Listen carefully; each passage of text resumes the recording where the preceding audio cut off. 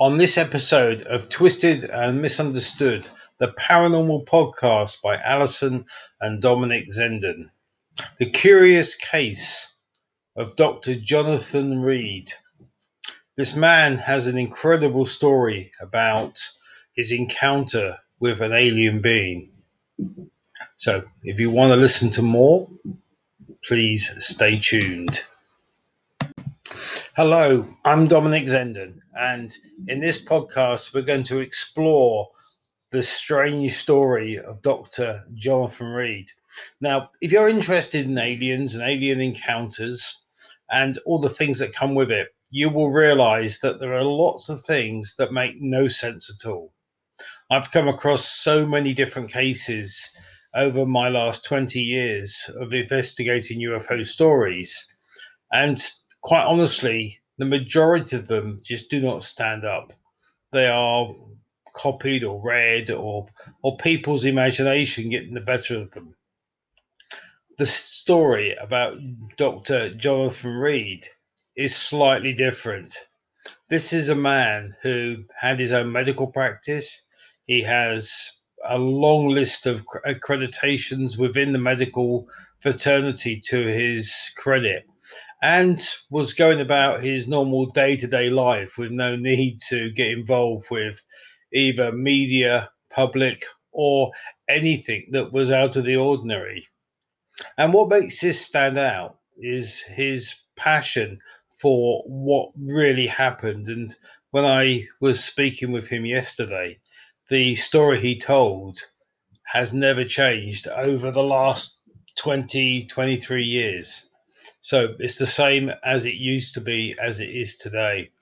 So he's a curious man, he is an interesting man, and he's a man that's actually got quite a story to tell.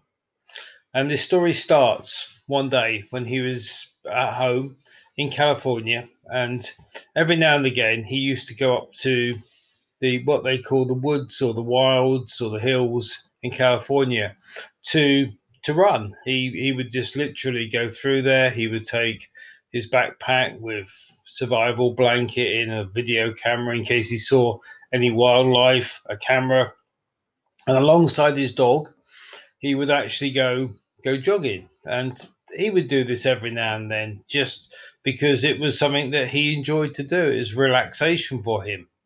So on this day, he drove up to the hills and parked his Jeep where he normally would and got his dog out of the car, and they went off, and he started jogging, and the dog ran off in front of him chasing normal things that a dog would chase. There's raccoons and all sorts of animals in the woods. So he's actually running along, and he hears his dog whining and then barking really loud. And it sounds like the dog's gone in the pursuit of something. But the dog suddenly stops and starts yelping. So Dr. Reed grabs hold of a stick close by and goes to see what's happening with his dog. And as he turns the corner, there's his dog, which is a golden retriever Labrador, with his teeth around the arm of this little, what looked like just an animal, not anything else. It was only a small creature, and the dog is going mental. It's trying to throw it around and trying to really do this creature some harm. So the doctor sees this dog reacting like this, and then all of a sudden the creature grabs hold of the dog and, I'm sorry to say, yanks its head off, kills the dog outright. Now, Dr. Reed is so angry that the fact that this has happened, he's really wound up by now, and he sees his beloved dog of 7 years literally beheaded in front of him. He grabs hold of his club and runs towards the creature with full force and hits it as hard as he can around the head. Well, the creature falls back and literally is there on the ground. Its skull exposed, as he says. It's for all counts dead, and he's there in this awful situation where his dog is gone. This alien body, if you like to call it, is laid out in front of him, and he hasn't a clue what to do next. The adrenaline's pumping through his veins, and he's considering what the situation is that he's just encountered. See, nothing has prepared him for this, and nothing is actually making him feel rational about anything. In fact, he's thinking, "What's just happened? How, and why is this happening in front of me?" So, in his mind, he's thinking, "Well, hang on, I'm going to have to do something here. I can't just leave this like this." So he thinks, "What can he do?" And he gets into his backpack and he thinks, well, okay, people aren't going to believe me, so let's take some pictures, let's take some video of this creature. And he takes some pictures and some videos, and he actually talks about taking over 9 rolls of film. Now, before the days of digital cameras. So he's got these 9 rolls of 36 captures film with him, and he just takes the lot. Uses his video camera, which he's got in his bag in case he encountered anything, and takes more shots of this creature. And he thinks, well, hang on, I can't just leave the creature here because it's going to get eaten by there's animals out here. There's mountain lions and sorts. So how can I put him somewhere where he's not going to be eaten and not going to be exposed in that way? So what he does, he takes out his survival blanket from the back of his backpack, and he wraps the alien body in this survival blanket, looking for some rocks so he can actually just build a rock pile around it so nobody can get to the body. Well, the rocks there are really hard into the ground, and he can't disturb any rocks, so he's at a quandary again. He's got the body wrapped up, and as he turns to look at where it is, he sees this small diamond-shaped, what he describes as an obelisk. Now, what he later comes to discover is the obelisk that he sees is almost like a dimensional time machine shift device. He describes it, he has photographs of it, he even talks about it in the terms of where it actually is and how it relates to the things that this encounter has actually got. But he also knows that that has to be a part of this. It's like the aliens use this as a part of a machine to travel, and what he describes it as later is a dimensional shift machine, and he talks about it a bit like a paint shaker. Now, I found that hard to understand myself, but what he said was he says that the fractions of time and space wobble almost like a mirage being shaken when they're actually using dimensional travel. And he reckons that if he'd have turned the corner maybe a second later, he wouldn't have encountered this being. He wouldn't have encountered anything because he was probably trying to get away. He was probably trying to use his obelisk to go back into the dimension that he come from. And the dog had literally grabbed him by the arm, and the obelisk had come off, and the creature couldn't escape. So anyway, that's now he's got the alien wrapped up in his solar blanket. He's got the obelisk alongside of him, and he starts to walk. He said the alien only weighed about 60 pounds, and the obelisk was actually examined, and it probably only 2 or 3 ounces. So he's walking and he's walking. He's not really knowing what to do. He's in a daze, and before he realizes it, he's back to his jeep. Remember, his dog has been killed. That's gone, and he's actually back at the jeep with this alien wrapped in this blanket with this obelisk device next to him, and thinking, what do I do now? So pops the things in the car, puts it in the back of his jeep, and drives home. Now, in his house, he's got one of these through garages. The doors that you actually drive into the garage and you can get into the house. And in the house, there's all the mod cons and everything, but the garage there's a chest freezer. So he's thinking, I know what to do now. I can actually put this body in the freezer. It's gonna keep it. It's not gonna deteriorate, and I can go and get help. I'm going to talk to my friends and bring some help in to actually help me to do what I need to do here. So that's his plan. So he pops this alien into this deep freeze, but he calls a coffin, and calls one of his friends up to come and have a look at this alien body. So that's where the scene is. He's now at home. He's got this alien body in a chest freezer, and he's got this obelisk, which he describes as this diamond shaped device with him. So he's got an alien artifact, and also he's got the evidence to back up his story. You are listening to the Paranormal Podcast, Twisted and Misunderstood by Alison and Dominic Zenden. I just take this small moment just to remind you of our website, which is myndsite.org, myndsie.org. My name's Dominic Zenden and been a paranormal researcher, UFO researcher, and real enthusiast to anything out of the ordinary for over 38 years now. I hope you enjoy the rest of this story. So here's Dr. Jonathan Reed at home ringing his friends with this story. And of course, his friends are curious and they come around.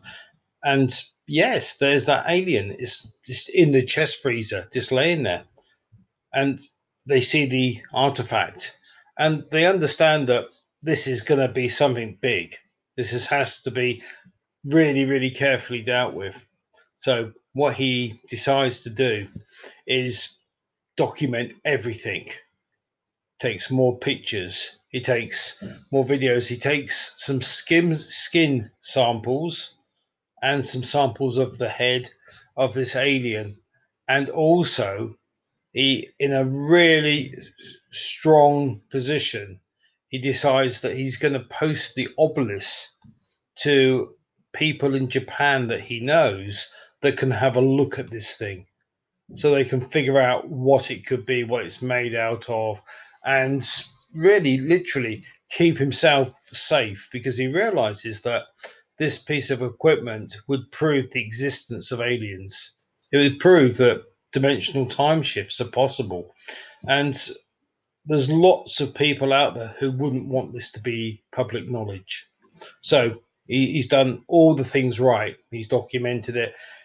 He's still got the alien in the freezer, and of course, that's something that he finds so hard to understand what to do next. His whole situation is, what am I going to do? How am I going to deal with this situation? Well, day went by into the next day, and he decides to go into his garage and just check that the alien is still there. Well, this next bit really freaked me out when I heard him talking about it. But he walked into his garage and he could hear scratching coming from the chest freezer. Now he thought nothing more than he might have rats in the garage, but he could hear it, and he could hear a slight moaning, groaning sound coming from inside. Now you've got to remember, by this time, this alien's been clubbed over the head. It's been dragged, wrapped in a blanket, and shoved in a chest freezer for nearly 3 days. So it couldn't possibly be alive. No way. So he creeps up to the chest freezer, lifts the lid. Oh, and this alien sits up and lets out the almighty scream. You can you imagine? He just goes into one. He just doesn't know what to do. His whole idea of what's happening in life is just out of any proportion. He just totally panics, shoves the freezer lid back down as quick as he possibly can, and runs. Now, he decides that this isn't the place to be right now. He needs to be living and staying somewhere else. So he gets into his car and drives around to his friend's house. And they agree to put him up and to actually look after him during this period of time while they try and figure out what to do with this situation. So go forward another day. And Dr. Jonathan Reed is now decided that he's going to go back to his apartment and have a look at this alien and maybe take some more pictures. He really is at a loss to know what to do. So he's up driving up the road next to his house. And outside his house, he sees three large vans and around about 60 men all coming and going in boiler suits. And they're taking the house apart. everything, everything is just being ripped apart. And he thinks, right, no way. There's no way I'm going into that situation. So he just keeps driving. And he drives back to his friend's house. And that really where they decide, well, hang on, we've got rid of the obelisk. The alien is in the chest. And obviously, these guys are taking the house apart, and we can't do anything about anything right now. They're obviously going to be looking for the doctor at some point. So he just decides to stay very quiet and very still. And they did this, and they stayed away from the house for about 5 days. Now, what you have to remember, or what you have to realize at this point, is the house that he's actually living in is rented from one of his friends, and he just doesn't know what's going to be the state of the house after these people have torn it all apart. Well, a week later, he goes back, and yeah, the house is absolutely, it's been ransacked. There's nothing in the house left. Everything's been taken. The chest freezer is gone. Any of the evidence that he's left there is gone. There is absolutely nothing. Even the garden's been dug over and prodded with iron bars. So they've actually taken the house apart. He says every picture, every socket, everything on walls and everything attached to anything have been taken off. There have been holes dug in the floor and in the ceiling. And it was just an absolute, well, it was just a mess. And it wasn't even his house. So he thinks, right, okay, well, I have to call the landlord. So he calls his friend and they go around together and they both witness the house, how it actually is. And they know that they can't do much about it. So they know that it has to be put back together again. And Dr. Jonathan Reed gives the landlord, his friend, the money it takes to rebuild the house. So he can do that. And apparently his friend sold the house after he'd rebuilt it. But this still doesn't answer the questions of what's happened to the alien in the chest freezer. So we've now got a mystery of who was at the house, who was taking the house apart. He's got some of the samples that have now been tested in the laboratory by another doctor, and he's come back with the results of these not being human. He's talked about these pieces of skin, pieces of head, and pieces of flesh being partly reptilian, and being that there's a chromosome that he's never seen before. He basically, this doctor confirms that these pieces of alien flesh are alien flesh and that they need to be secured away from anybody else. And that's part one of this long story about Dr. Jonathan Reed. How does he cope with this situation? And what happens to him next? Where does he go and what does he do? The story continues after this short break. We now have this part of the story where there is really no conclusion. The obelisk that he found, Dr. Reed, has gone off to Japan. And in Japan, they're examining it and they've taken it apart. They know what it's consisting of. There's some parts of it that are very unusual. And they basically say it's like a metal and plant based structure. So it's the best way they could describe it is that there's metal and there's silicone and there's areas of it that have been built round a plant based structure. And they're not really too sure about what it is and how it is, apart from that this alien would have used it to shift between dimensions. The the bit that is quite interesting is that there's elements in there that we've never ever known about on this planet. And there's elements we have known, some of it's made from gold, some of it's from aluminium, some of it has actually got alloys that are very new to us. And so the most interesting part of the obelisk that the Japanese people have actually seen is the lettering. It's got some hieroglyphics around the side of it. And one of these letters, one of these forms of writing, looks like it's been documented already from Roswell, from China, and from a place in Peru where they've actually had artifacts and they've seen this scripture writing before. And the symbol is actually the letter R. It's also representative of to travel and a door. So they've actually seen it in context. The rest of the lettering, the hieroglyphics, aren't really, we don't know what they are. We have no idea what they are. But apparently, this obelisk is something that continues to be examined even to this day. Dr. Jonathan Reed doesn't know where it is because if he did, he would be in danger.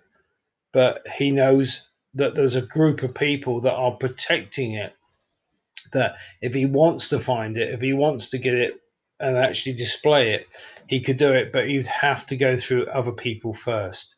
So it's a bit like a combination to a lock. So many people know so many people who knows that maybe down the line somewhere it's somewhere, but no one knows for definite.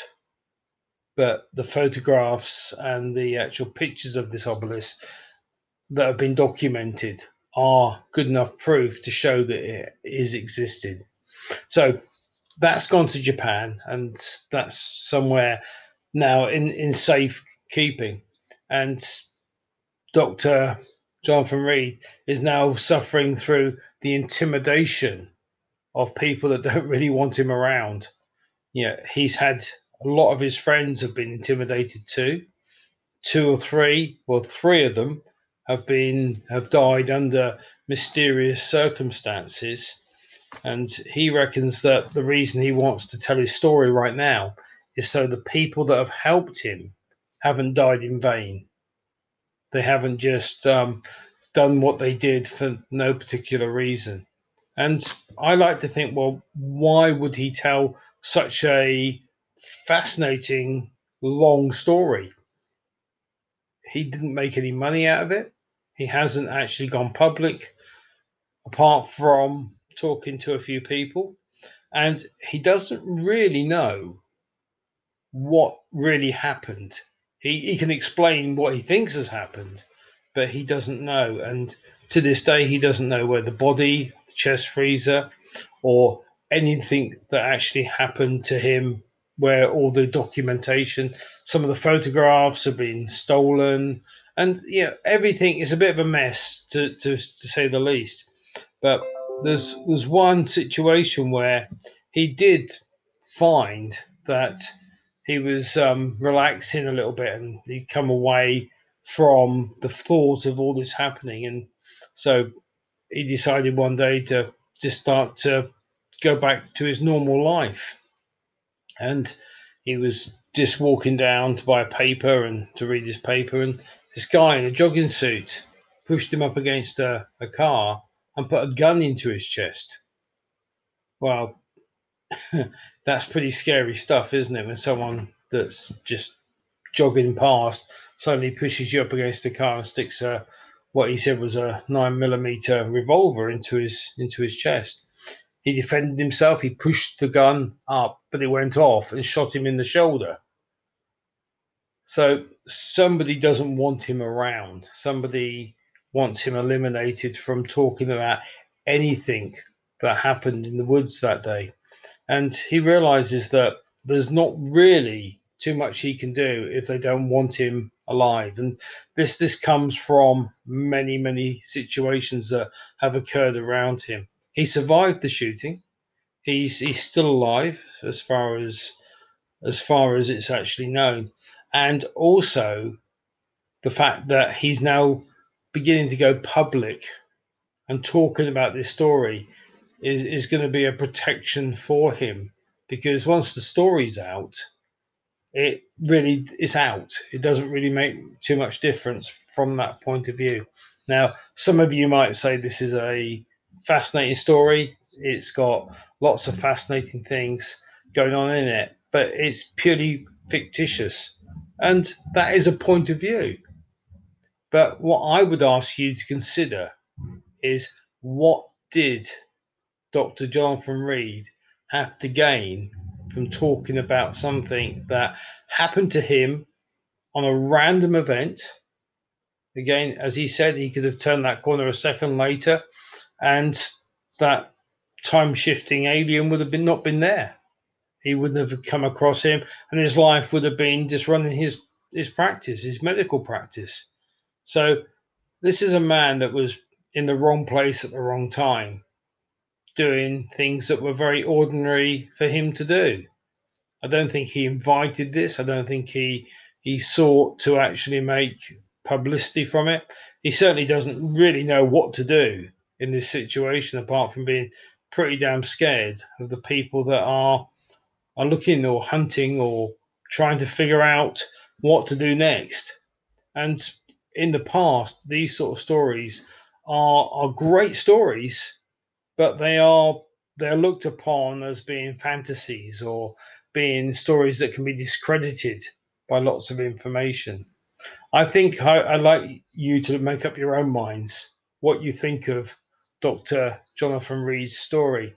You can actually also check him out if you go onto YouTube. There's plenty of footage on YouTube. If you just pop in Jonathan Reed, Dr. Jonathan Reed, into YouTube, you can see other people talking about this story, probably in a far more articulate way than me. But there is so much here that needs to be examined.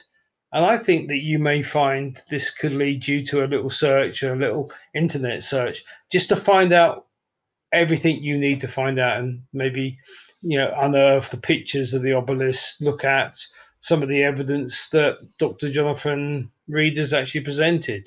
And that's where I like to draw it to your attention.